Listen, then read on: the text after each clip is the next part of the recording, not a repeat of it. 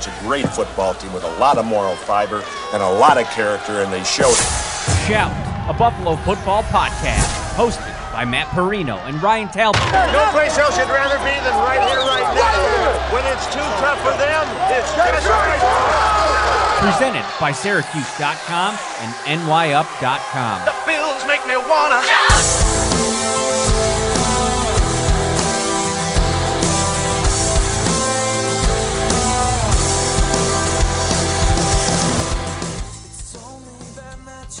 What's up, everybody? It's Monday night, Ryan. We don't usually get it locked and loaded this early in the week, but hey, it's AFC Championship week.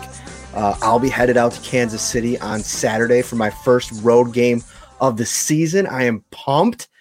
Get you guys some coverage on the ground of this big AFC title game. But this is going to be a fun week, and we want to get it started the right way by getting into this matchup a little bit tonight. Some of our early thoughts. He's Ryan Talbot.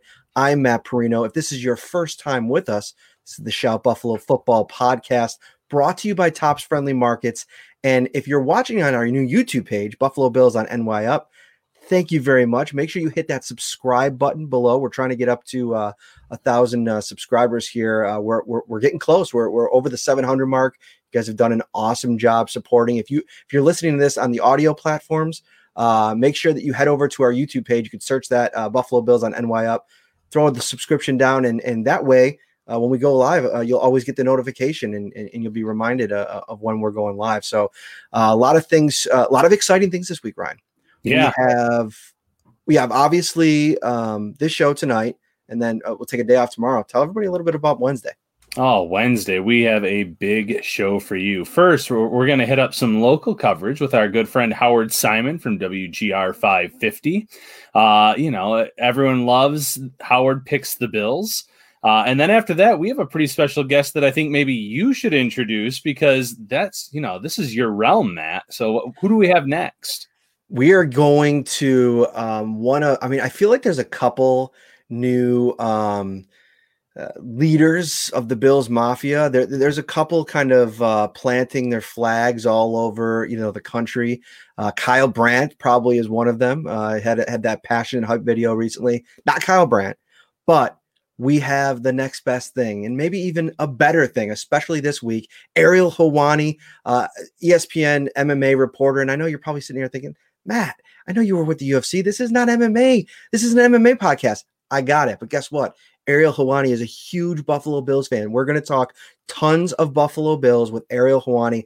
And also, for some of those MMA enthusiasts amongst you in Bills Mafia, it's a pretty big fight this week. Conor McGregor, Dustin Poirier.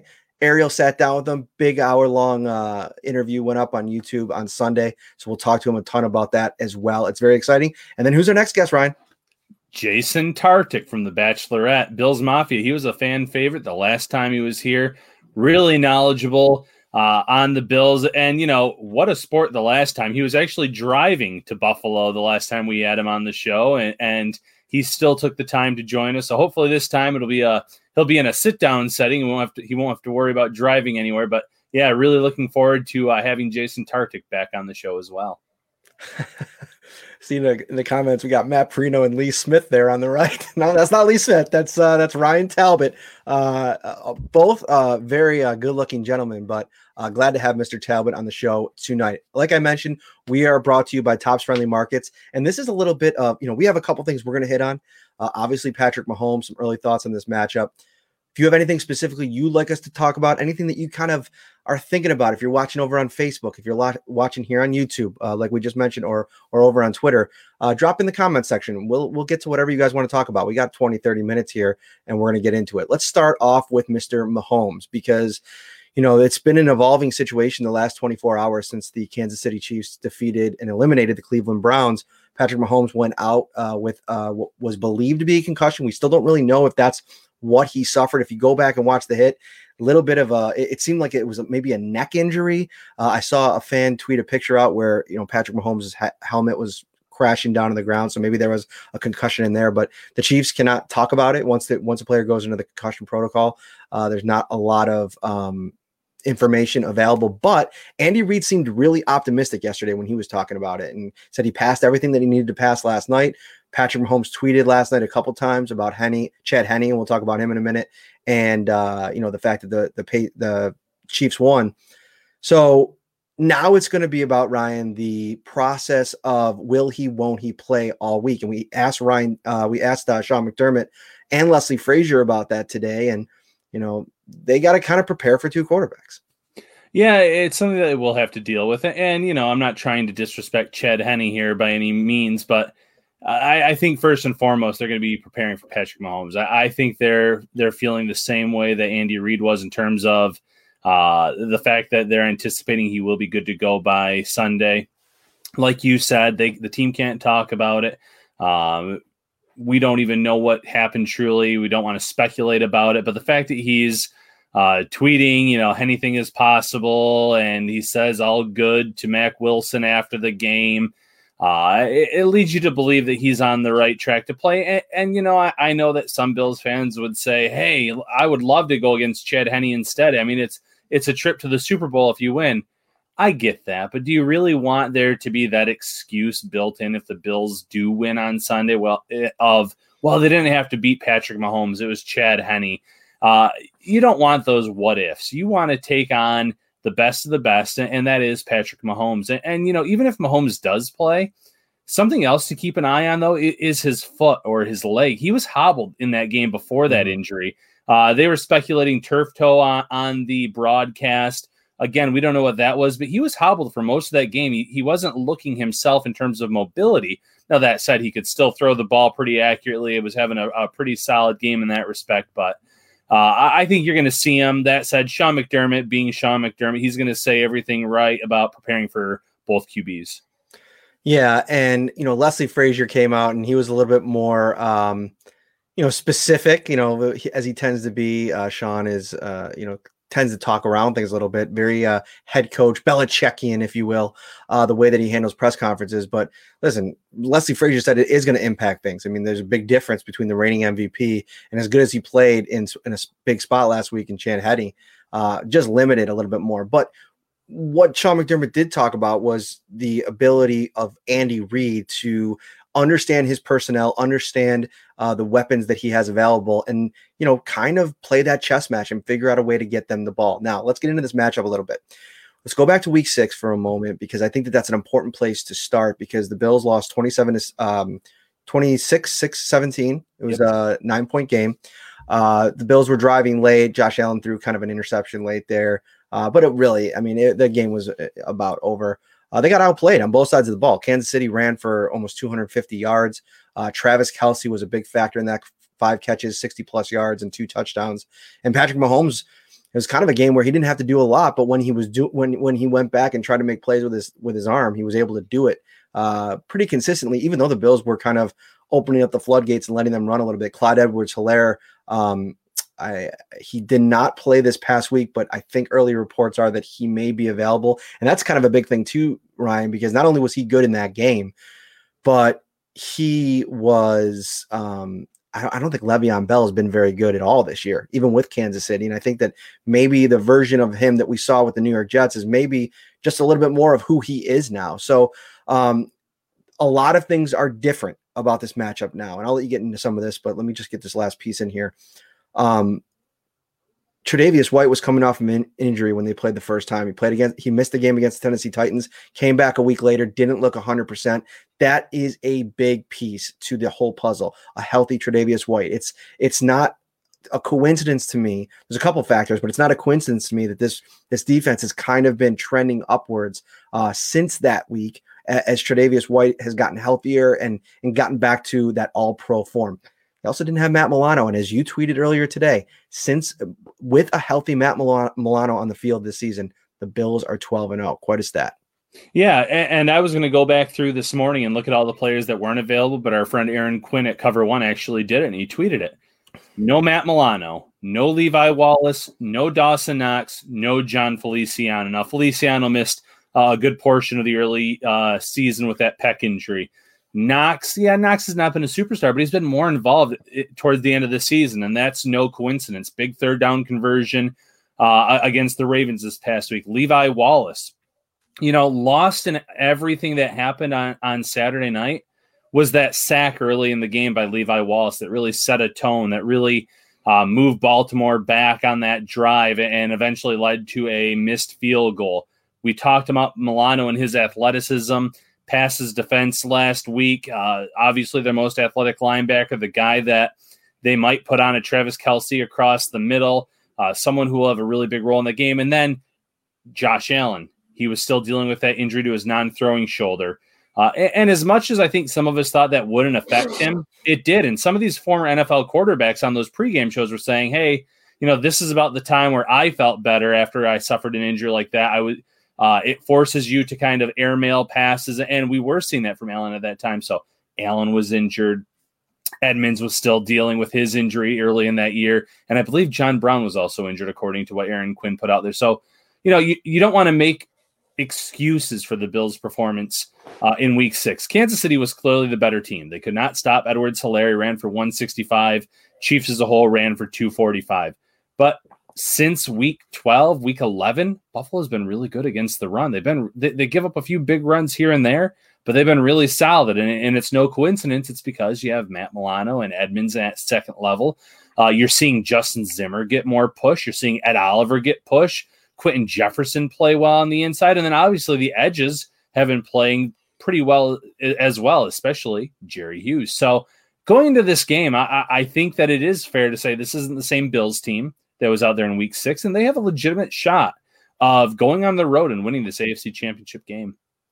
Some of my takeaways last night from watching the Cleveland game and what they were trying to do offensively is I think the Browns have a much better shot in that game if they have a better quarterback and they have more weapons around that quarterback. And so I think if you look at the early parts of breaking down this matchup with the Bills and the Chiefs, you think, okay, you got 60 minutes of Josh Allen and Brian Dable to kind of sink their teeth into the Steve Spagnuolo defense and kind of some of the tricky things that they can throw at you. I mean, they have playmakers at all three levels, specifically on the defensive line, and Chris Jones, who, in the playoffs, I mean, he is just a different kind of playmaker on a defensive line. You're not going to see many players on a D line like Chris Jones throughout the season. And then, of course, the Honey Badger, Tyrann Mathieu. And I also think that they have in Breland and a couple of their other secondary players. I'm excited to kind of break them down in the next couple of days.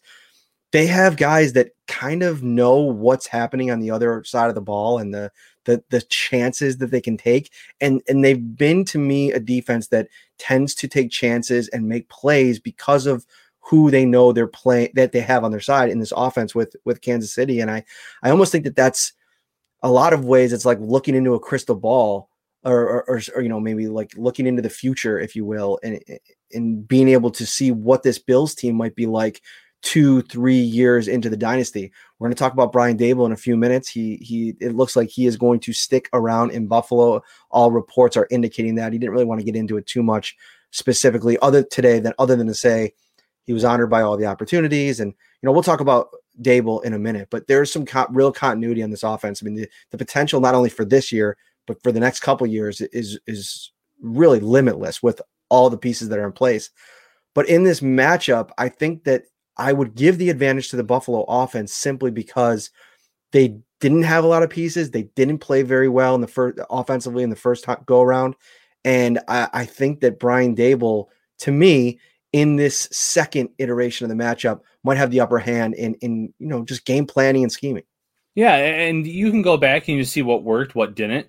Obviously, weather was a factor in that first game as well. There's early reports of a lot of rain for this game, too, from what I have seen. But we'll put the weather to the side. You mentioned it. This Chiefs team can be aggressive at times. They might try to make those plays. So maybe it's a double move from John Brown or Stephon Diggs. Defenses just respect him so much that they're almost not aggressive with him because they know he can beat you deep, but then they give him so much cushion. So maybe he gets more involved. A lot of questions about how healthy Cole Beasley and Gabriel Davis will be. Beasley's been banged up a little bit, and then obviously Davis hurt himself in this previous game too. But the Bills have the weapons to match up with that defense. And if the Chiefs are as aggressive as we've seen at times, I think there are big plays to be had. But at the same time, you saw it this week on Saturday, Matt. The Ravens, one of the most blitz-happy teams in the league, respected Josh Allen so much in what he's done this year against the blitz that they went away from their identity. So what do the Chiefs do on Sunday night? Time will tell, but maybe they do back off a little bit because they don't want to get beaten by Josh Allen and have him hit the big play and get that momentum early in the game. It's going to be one of those interesting chess matches to watch. Yeah, Brian talked a little bit today about complementary football, which obviously is always the goal week in and week out, but it's an important this week. I mean, I think that they got some things going in the second half, and I know that the way that they've evolved the offense, obviously they've put a premium on pass protection, and you could see with the way that they play. And I feel like they've lost a little bit of their mojo that they had last year as a run blocking front. And it's kind of bled into why they've struggled at times to run the ball this year. But this is a game where if you can run the ball at all, I think that it will behoove the Bills to try to do that. A couple questions in here about Kenny Stills. I think Kenny Stills and Devonta Freeman are much more in play this week than they were a week ago. And depending on the lineup situation, Darryl Johnson's injury status, what we see on Wednesday when we get the first injury report of the week, is there anybody banged up from this Baltimore, a physical game against the Ravens? If there's anybody that kind of pops up on the injury report, it's going to be interesting to see how Sean McDermott and Brian Daboll massage, or Sean McDermott, but offensively, what Brian Daboll can do with Sean McDermott's decisions, how they massage this roster a little bit, and who they make active, who they don't. Because, I think this could be a game where if you feel like he's comfortable and you can get him 10 snaps, why not activate Kenny Stills if you have the room? But that's the thing. Will they have the room? Yeah, that's the question to ask. And I think that worst case scenario, this would be the week that you at least elevate him from the practice squad. Like we've seen the Bills do the past few weeks with Antonio Williams and Dane Jackson last weekend. I felt like it was an insurance policy at both positions in case something happened leading up to the game. You could play one of them if you had to. So do that with Kenny Stills, knowing full well that Gabriel Davis is a little bit hampered, knowing that Cole Beasley is hampered. And then one, if one of them can't go, he can play. Or two, if you feel like, okay, well, they might be limited, we might need him for those 10, 15 snaps like you mentioned, well, then you have that tough decision of who goes inactive. But at least they would have that decision to make if you elevate them first and foremost. I do feel like Stills has been here long enough now to have a good grasp of this offense. He is a veteran in this league. He understands the concepts. Devonta Freeman to a lesser extent as well. I don't know if they would go that route with Freeman yet, just because I think that they still trust Yeldon. Yeldon didn't do anything to break that trust on Saturday night. They still have Antonio Williams, who did show something in week 17, and I get he's an undrafted free agent. It's a big moment. Not a lot of tape there in terms of knowing what he can and cannot do in terms of protecting the ball, but he's also been in the system for an entire year. So those are some of the decisions to be had, and those are good decisions to be had, that you have such quality players on your practice squad that you can elevate them, and they could be in play to play in this AFC Championship game. Daboll, Josh Allen, and we'll get to game plan stuff too when we get back. Ready for football? Tops is with ready-to-serve fan favorites everyone will cheer for. Delicious family or party packs like pizza, sliders, fried chicken, barbecue, or beef on weck, starting at only $4 per serving. Perfect for game day and any day. Only at Tops. So Leslie today was asked about, how do the Bills approach this second matchup? Because you saw what worked the first time around, what didn't work, maybe more so with letting the Chiefs run on them a little bit. But they scored 26 points at the end of the day. And I think this is going to be a shootout. I think it's going to come down to Josh Allen versus Patrick Mahomes if he plays. Who's able to make more plays, which offense is able to take advantage of their possessions.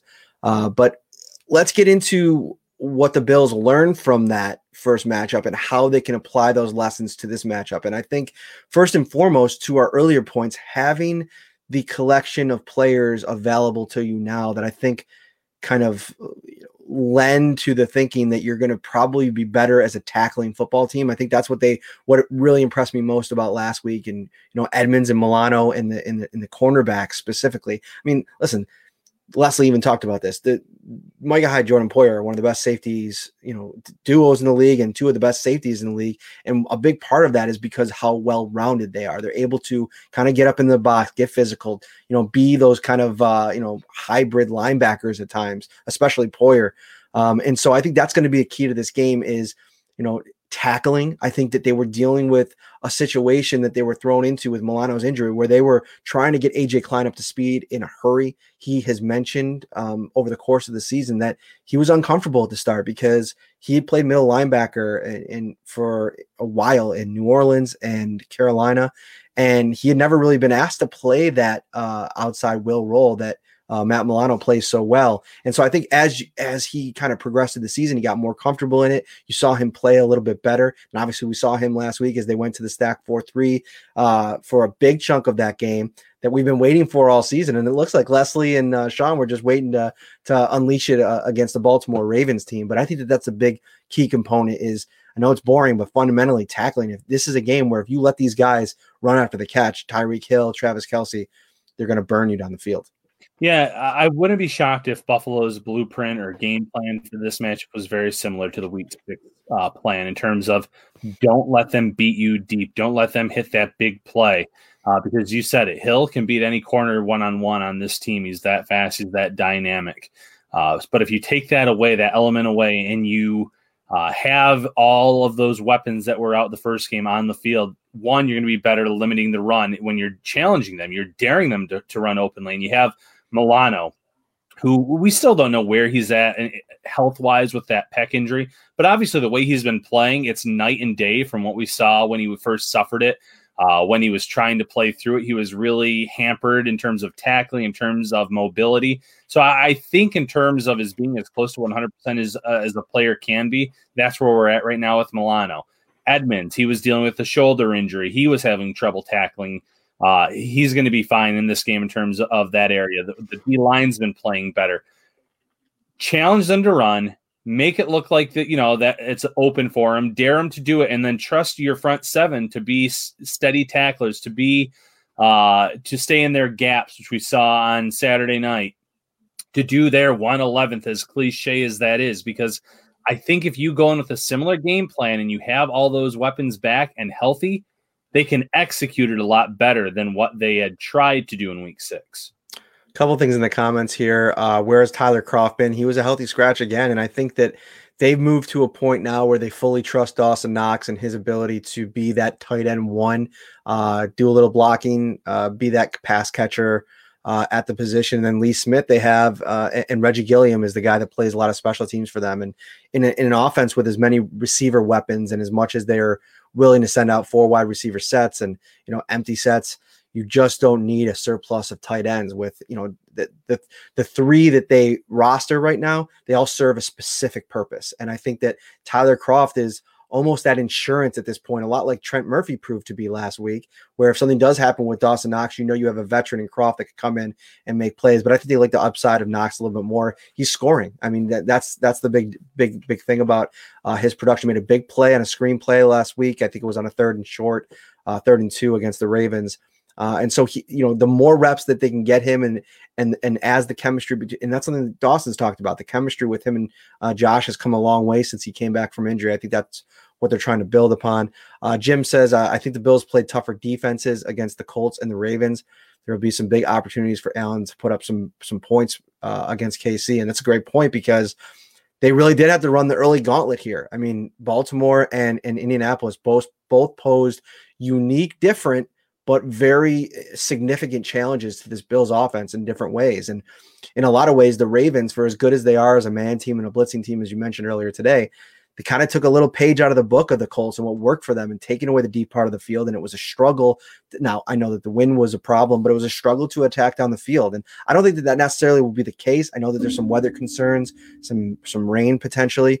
But I do think that this is a much more advantageous situation. And I just go back to the fact that I think the team that plays poorly the first time around in the rematch, I think there's kind of just this unspoken thing where it's like the only place to go is up from what happened the first time around. And I just like some of the matchups. And I think that Stephon Diggs and Josh Allen, they were kind of figuring out on the fly what to do without a healthy John Brown. And I can't remember now if he played against Tennessee and then missed KC, or if he played against Tennessee or didn't play against Tennessee and then played hurt against KC. But either way, it wasn't the John Brown that played the first month of the season and the John Brown that's been available the last couple of weeks. So, there was a lot of learning in that time of the season. And I think the Stephon Diggs, Josh Allen combo the Chiefs face now is a significant challenge, and one that I look around, I don't know. There were so many good cornerbacks last week. You take your pick, you could throw any of them on Stephon Diggs. This week, I think they'll all be challenged. Oh, yeah. And going back to last week, just briefly, all we heard, I think, in the lead up to that game was how good those cornerbacks were, the top three, and how they were going to try to take Stephon Diggs out and make Allen go to someone else. They couldn't take Diggs out. 11 targets, 8 receptions, over 100 yards, and a touchdown.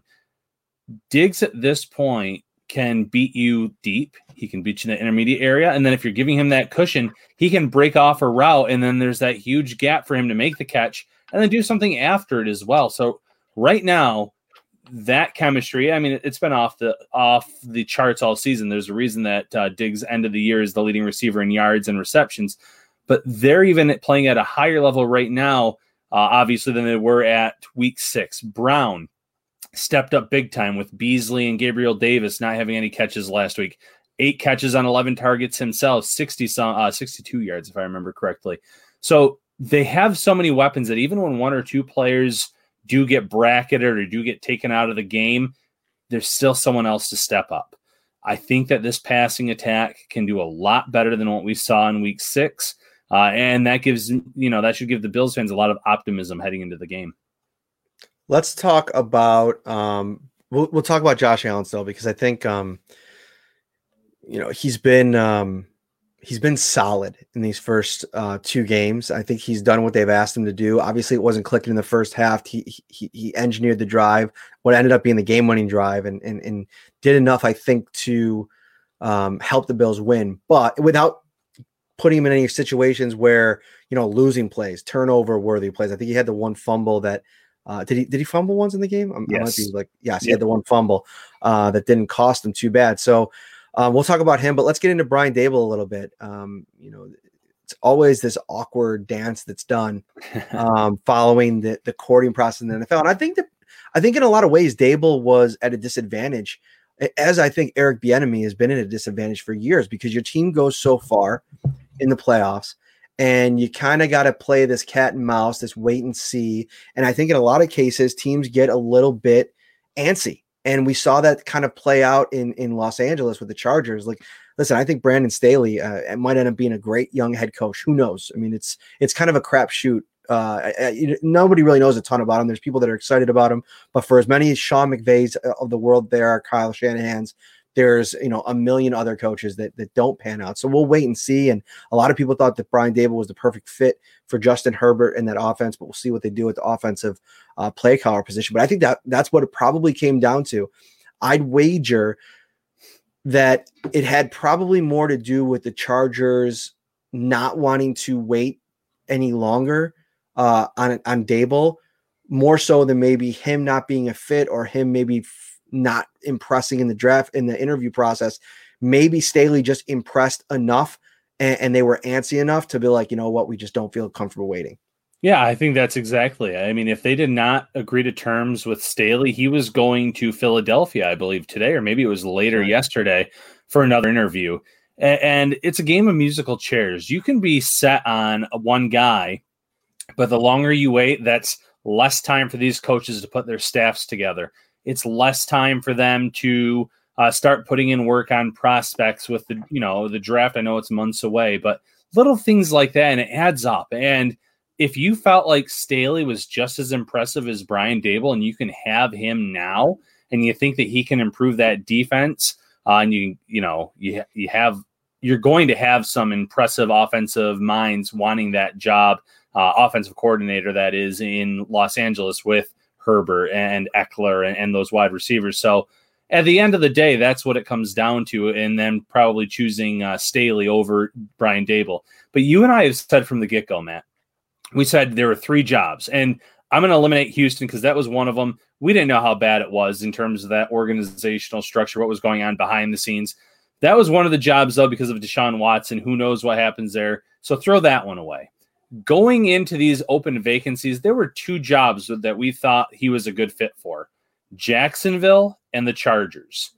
Jacksonville was smitten with Urban Meyer from the start, and Dable seemed like their second, third candidate in terms of who they would want if they were turned down by Urban Meyer. Urban Meyer eventually agrees to terms, so that job's taken. The opportunity to work with Trevor Lawrence, the opportunity to have a lot of cap space, a good young undrafted free agent running back, and DJ Chark, that's gone out the window. And we'd already mentioned the Chargers. The Chargers were a good fit, and when they hired Staley, there's really not much left. We're not even going to talk about Houston. The only other job left is Philadelphia. And the report out there is he is not interested whatsoever in Philadelphia. He didn't say anything today to make us think otherwise. They're a little bit of a mess behind the scenes, too. They have some tough decisions to be making at the quarterback position, which messes up the cap there. So why force yourself into a job that you could be, find yourself out of in a few years when you can stay in Buffalo for another season, knowing you have Josh Allen coming back for year 4, knowing that you reached the AFC title game, if not further than that this year, and you still have Steph Diggs, and you still have Cole Beasley and John Brown and Gabriel Davis, and the list goes on and on. You don't leave a situation like that unless you feel like you are going to a head coaching situation that is at least its equivalent.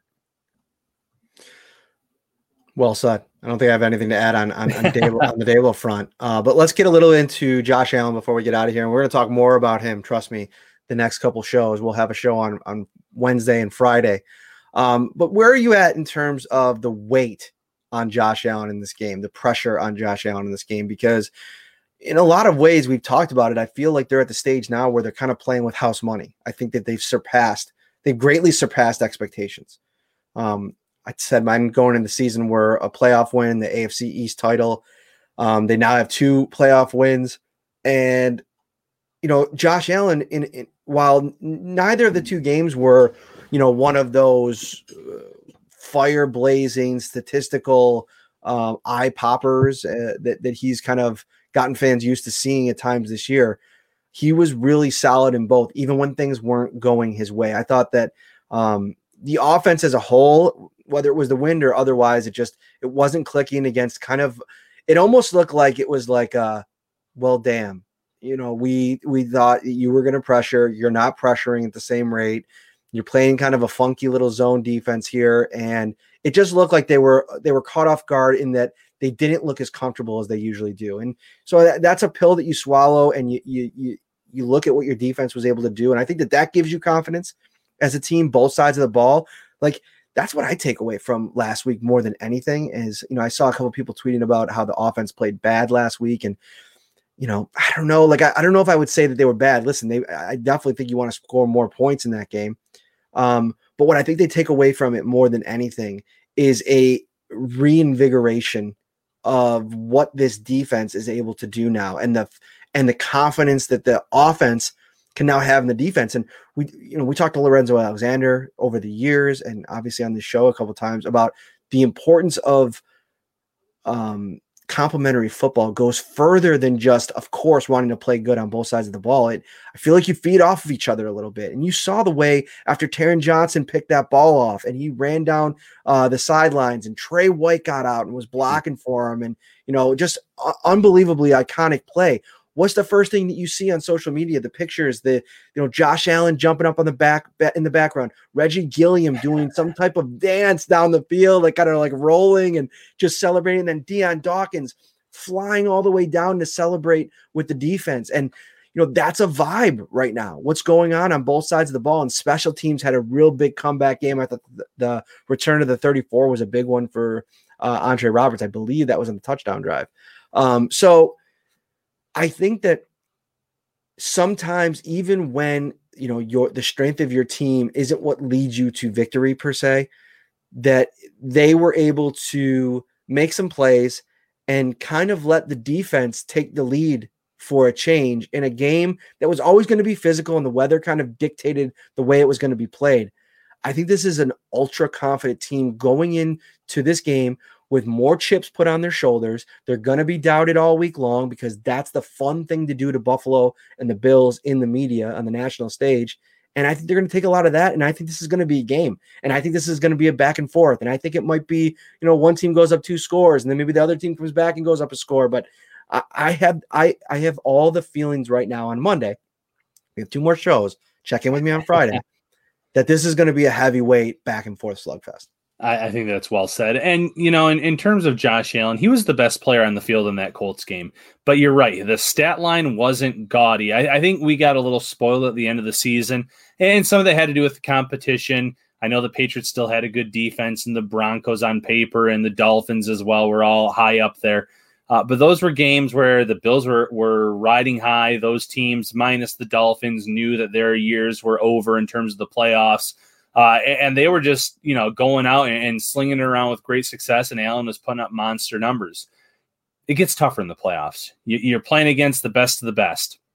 And the Colts proved to be a phenomenal opponent. Great defensive line play. They were solid on the back end, and Allen was still the best player out there on the field that day.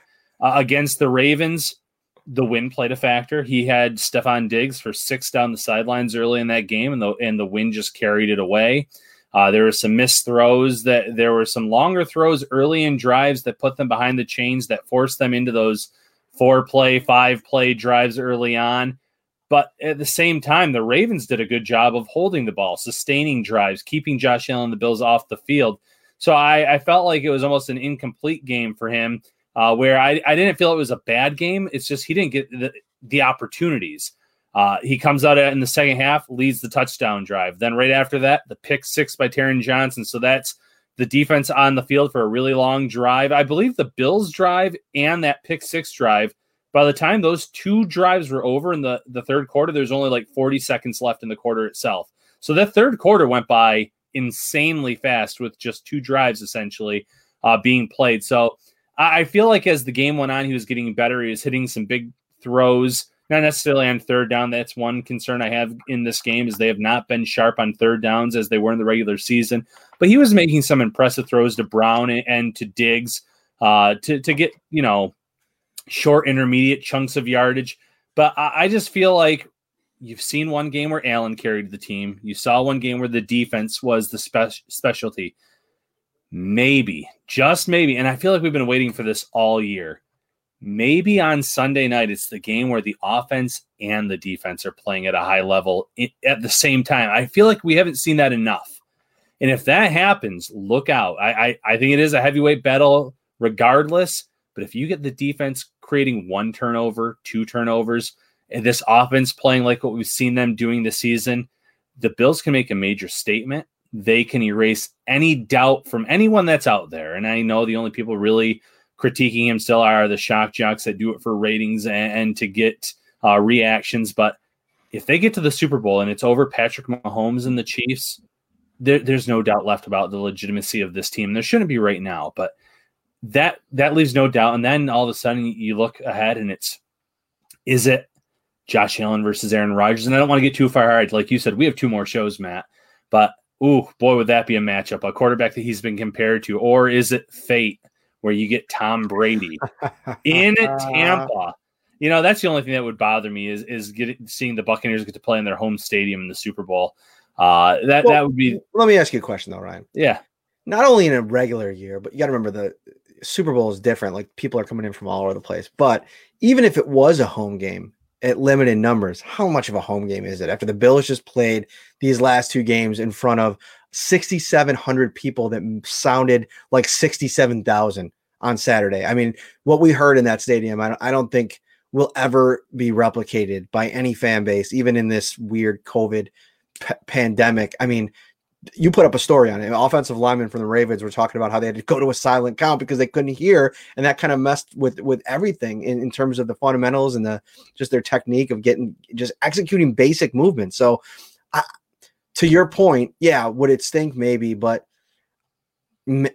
there's a piece of me, and like I think people ask me about this all the time. We were just on a show last week where they were talking to us, our buddies, Jay Spence and Joe Miller, and they were talking about just the implication that we're just kind of both fans of the Bills. And I know it's like a weird thing, it's a weird dynamic to talk about because I'll always have passion for Buffalo and this franchise. I grew up, it's ingrained in my family, my father, my grandfather, my uncles, my brother, my mother, my sisters, like everybody, like our diehard Bills fans. I mean, my wife was with my son Lucas, and he had his little Josh Allen jersey on before the game, and she had her Bills shirt on. But I just explained to people that it just gets a little bit different when you cover the team. You have to have a certain respect for the job that you have and where you are at, like when you're in the locker room and on these press conferences, and you just have to carry yourself in a different way.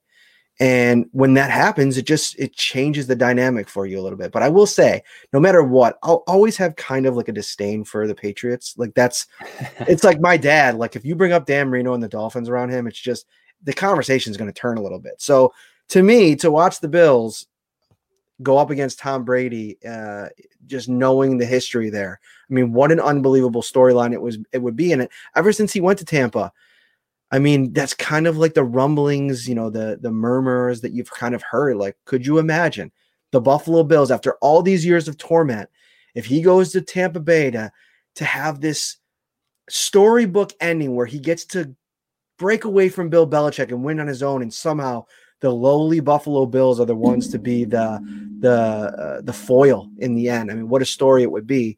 But yeah, a couple really great options. Yeah, I completely agree. And, like you said earlier, I don't have much to add to that, but it would be a phenomenal storyline. There'd be a lot of talking points going into it for sure. Since you say that, there's one more thing I do want to get into. And while we have the time here, and it's probably not going to get brought up in the next two shows because we're going to be so Chiefs-centric, but let's get into this whole Nick Wright, Skip Bayless, Colin Cowherd, Marcel Louis-Jacques, a friend of the show. He's been on a couple times. We'll have him on again soon.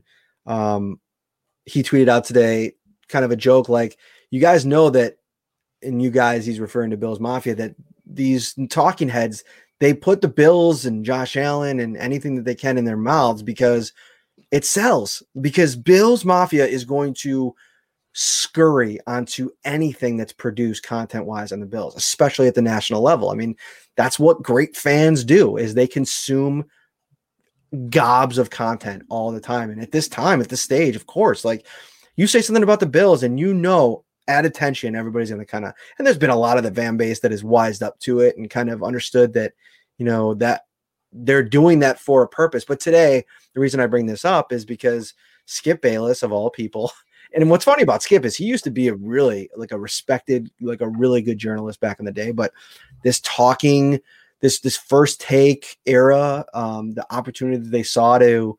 turn what used to be like journalistic dialogue into this talk radio, but it's not even talk radio. It's worse. It's just some of the stuff that comes out of their mouths is just hard to stomach. And I have a lot of respect for Stephen A. Smith as a guy that's really carved a path for himself in the industry. And at times I find myself pretty engaged with his content, but Skip this is a joke. And he said today that he would take, if you asked him right now today, he would take Baker Mayfield over Josh Allen. He called him more of a leader. First and foremost, Skip, you completely outed yourself in that moment, knowing, and I'm not calling Baker Mayfield a bad leader. As a matter of fact, some of the things that I've read this year on Baker Mayfield is he's taken serious strides in that department. He might be a guy that, rallies the group, but I don't think that there's a lot of young quarterbacks, if any young quarterbacks in the league right now, where that leadership piece is any better than Josh Allen. So that was first and foremost in my book where you lost me. Then he was talking about accuracy concerns. It's a simple statistic. And it's not even really, if you talk to real, smart football folks, it's not even really a metric that you want to use to really judge accuracy, because completion percentage can be deceiving. But if that's what you want to use, because it's an easy box score stat, go pick it up, Skip. Go check out the completion percentage. It's up 11 points. So listen, they're trying to get you riled up. What were your thoughts, Ryan, when you saw that today? Yeah, it's riling you up either way, because you mentioned Colin Cowherd as well. And Cowherd said the Bills are the best team in the NFL a few weeks ago. So I think if it's really positive, the Bills Mafia flock to it. If it's really negative, the Bills Mafia flocks to it. And I can't blame them. They went through this long drought of nothingness where they were never bad enough to get that game-changing, life-altering quarterback with like the first overall pick. They had to wait 17 years and get to this 2018 draft class where Josh Allen happened. So good or bad, they're going to flock to things. But yeah, negative reactions sell. So Nick Wright, even, with the backhanded compliment, enjoy it now because Mahomes is going to end it next week. Your season's going to end. That's going to get a lot of eyeballs on him. Wednesday, there's going to be a lot of people tuning in to hear him or to see him get covered in the ketchup and mustard, get the Pinto Ron treatment. And even Mike Greenberg today said that, and I'm just paraphrasing here, one, Baker Mayfield is the best, most improved quarterback this season, which, again, I don't know how you can say that with a straight face based on what Josh Allen has done from year 2 to year 3. And this, again, not slamming on Baker Mayfield. He led his team into the playoffs. But in a game where you were within a score, they punted. And I get it was it would have been a long conversion, but they punted late in that game, pretty much saying that they're not sure that Baker would have been able to make that play for this team. And they left some points on the board, obviously, with diving for the end zone and the touchback. But they had a great opportunity to defeat a Kansas City Chiefs team without Patrick Mahomes, and they failed. And at the end of the day, that's what it is. It was a failure. They didn't come through against the second team quarterback, or they couldn't do enough to beat that team. So I don't know how you can sit there with a straight face after those games and say Baker Mayfield is the better QB. Well, no, he's not. He's sitting on his couch for a reason next week watching the AFC Championship game. Over time, could it happen? Sure, but it's not right now. But Greenberg said something along those lines. Lamar and Josh Allen are similar, except for one has Stephon Diggs, one doesn't. That's not true either. I like Lamar Jackson a lot. He is dynamic. He showed he could make some big throws on the run in that game on Saturday night, but it's night and day, and that offense is so run-heavy. Who knows if he does get any kind of offensive weapons in there unless it's via the draft, because what wide receiver wants to go to an offense like that where it's going to be running most of the time and your opportunities are going to be limited? It's a tough sell. So, yeah, people are going to be bashing Josh Allen just to get eyeballs on their content, just to get people watching, but don't take them seriously. You've seen Josh Allen. You've seen the leaps and bounds that he's made. There's a reason he's in the MVP conversation, and Baker Mayfield and Lamar Jackson are not this year. Allen's been one of the best 3 players in this league, bar none, end of discussion. Yeah, I was thinking about all the stuff I want to get into before we get out of here. But I think that, I guess I'll just say quickly before we transition out, I can't stand that lazy argument where you're taking away from the quarterback based on the receiver that he has, because that's the point of the game, is to get a elite number 1 wide receiver. Look at the great ones that are left. Patrick Mahomes has Tyreek Hill, and really, it's not even Tyreek Hill in that offense. It's Travis Kelce, who I would call their number 1 option. I mean, he led the NFL in receiving for most of the season. You have Tom Brady, who has Mike Evans, who's dealt with a lot of injuries, but when healthy is a true number 1 wide receiver. Devontae Adams, as good as Stephon Diggs has been in this game, this season, I might even make the argument that Devontae Adams, if you're power ranking receivers right now, he might be number 1 for me, and Stephon Diggs might be 1B. I don't know. I'd go back and forth any day, because I've seen up close and personal what Stephon Diggs is able to do, and he's an absolute freak and has every right to the claim of number 1 receiver in the NFL. He's played like it. The stats are there, but it's just nonsense. And I've seen it where you give good players to young quarterbacks and they don't take advantage of it. I think that it's kind of a knock on Baker Mayfield that he wasn't able to make it work with Odell Beckham Jr. Look at some of the quarterbacks that Odell Beckham Jr. has played with and has had success. I mean, listen, Eli Manning's won Super Bowls, and as much flack as he's got, he's a pretty good quarterback. But, Odell Beckham has been a guy that has been a proven commodity in this league, a guy that can make plays, was in that conversation among elite receivers earlier in his career before he went to Cleveland and started playing with Baker Mayfield. So chill with that. I like what's going on in Cleveland as well with Baker. But I think what Josh Allen has done this year, if you've watched all the games, which we have, and to some of the points in the comments, we don't talk about the national guys that much. The talking head folks, the first takes, and I don't know what Skip's show is called. I don't watch it. And I don't know what Shannon Sharp said either, because I didn't make it to that portion of the clip, but put it where it belongs. And I think just enjoy the ride. And this week's going to be a fun ride. So I'm excited about it. Any final thoughts on that, Ryan? No final thoughts. I do see some Sabres fans in the comments saying that they're up 2-0. I kind of jabbed the fan base a little bit, not intentionally. Before the show, I said, fun fact, if the Sabres lose tonight, they'll have as many losses on the year as the Bills. I think some of them found it funny. Some were said too soon. So I'm very happy that the Sabres are up 2-0. I do enjoy watching them. I hope they win tonight and get on track here. So fingers crossed for the Sabres and that fan base. Final thought for me, kudos Bills Mafia, $360,000 donated to Lamar Jackson's charity. What a really cool moment. There was an exchange at the airport with some Bills and Ravens fans where Lamar stopped for a moment to take some pictures and sign some autographs, even after suffering the concussion in the game against the Bills, a 17-3 loss. The charity is Blessings in a Backpack. The money's going to go to help underprivileged young children, and that's just awesome. And I know we don't even have to talk about this anymore. This is just what Bills fans do. It's kind of become their calling card in a lot of ways. But I do want to shout out to Josh Norman.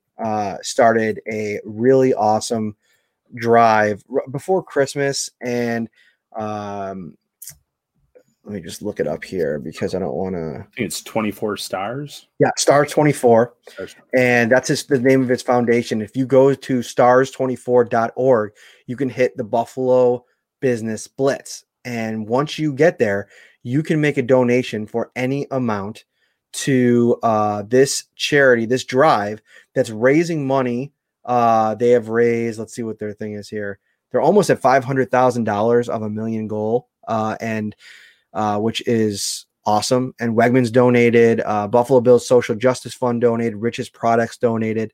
And it's a really cool initiative that is trying to generate money for local Buffalo small businesses that are in need in the middle of this awful pandemic. And listen, I'm all for helping children, and the Oshai drive was phenomenal, and some of these other charities that you've seen Bills fans donate to over the years, Andy Dalton's, Lamar Jackson's, and so on and so forth. But this is a cool one too that close to home could help some of your neighbors that might be struggling, trying to keep their business afloat.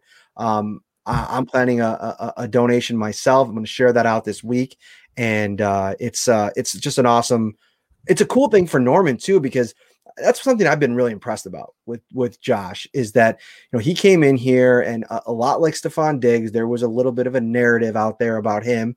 And he's come in here from the very moment, stepped to the forefront early on in the calls for in the folks upset with social injustice. He came into the Buffalo community as a brand new free agent and started talking up what he wanted to do to spread the message, did a little bit of a tour to a bunch of different cities to talk about it. And then he started this, and it's growing. Go follow Joe Kroom if you don't on social media. Ryan, you shared it. Why don't you tell them a little bit about what he's doing?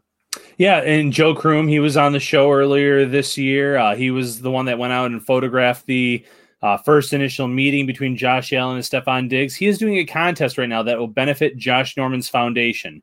If you send $29 to him, it gets you an entry. And he is running a contest where the winner will get 2 tickets to the AFC Championship game. So for every $29 entry that you make to Josh Norman's foundation, I should say, you are entered to win. So he wants you to only do them $29 increments, but you can do it as many times as you want to get more entries, and the winner will walk away with 2 tickets to the AFC Championship game. Really cool of Joe to do that, but also, hey, $29, even if you lose, you're doing good for local businesses in Buffalo.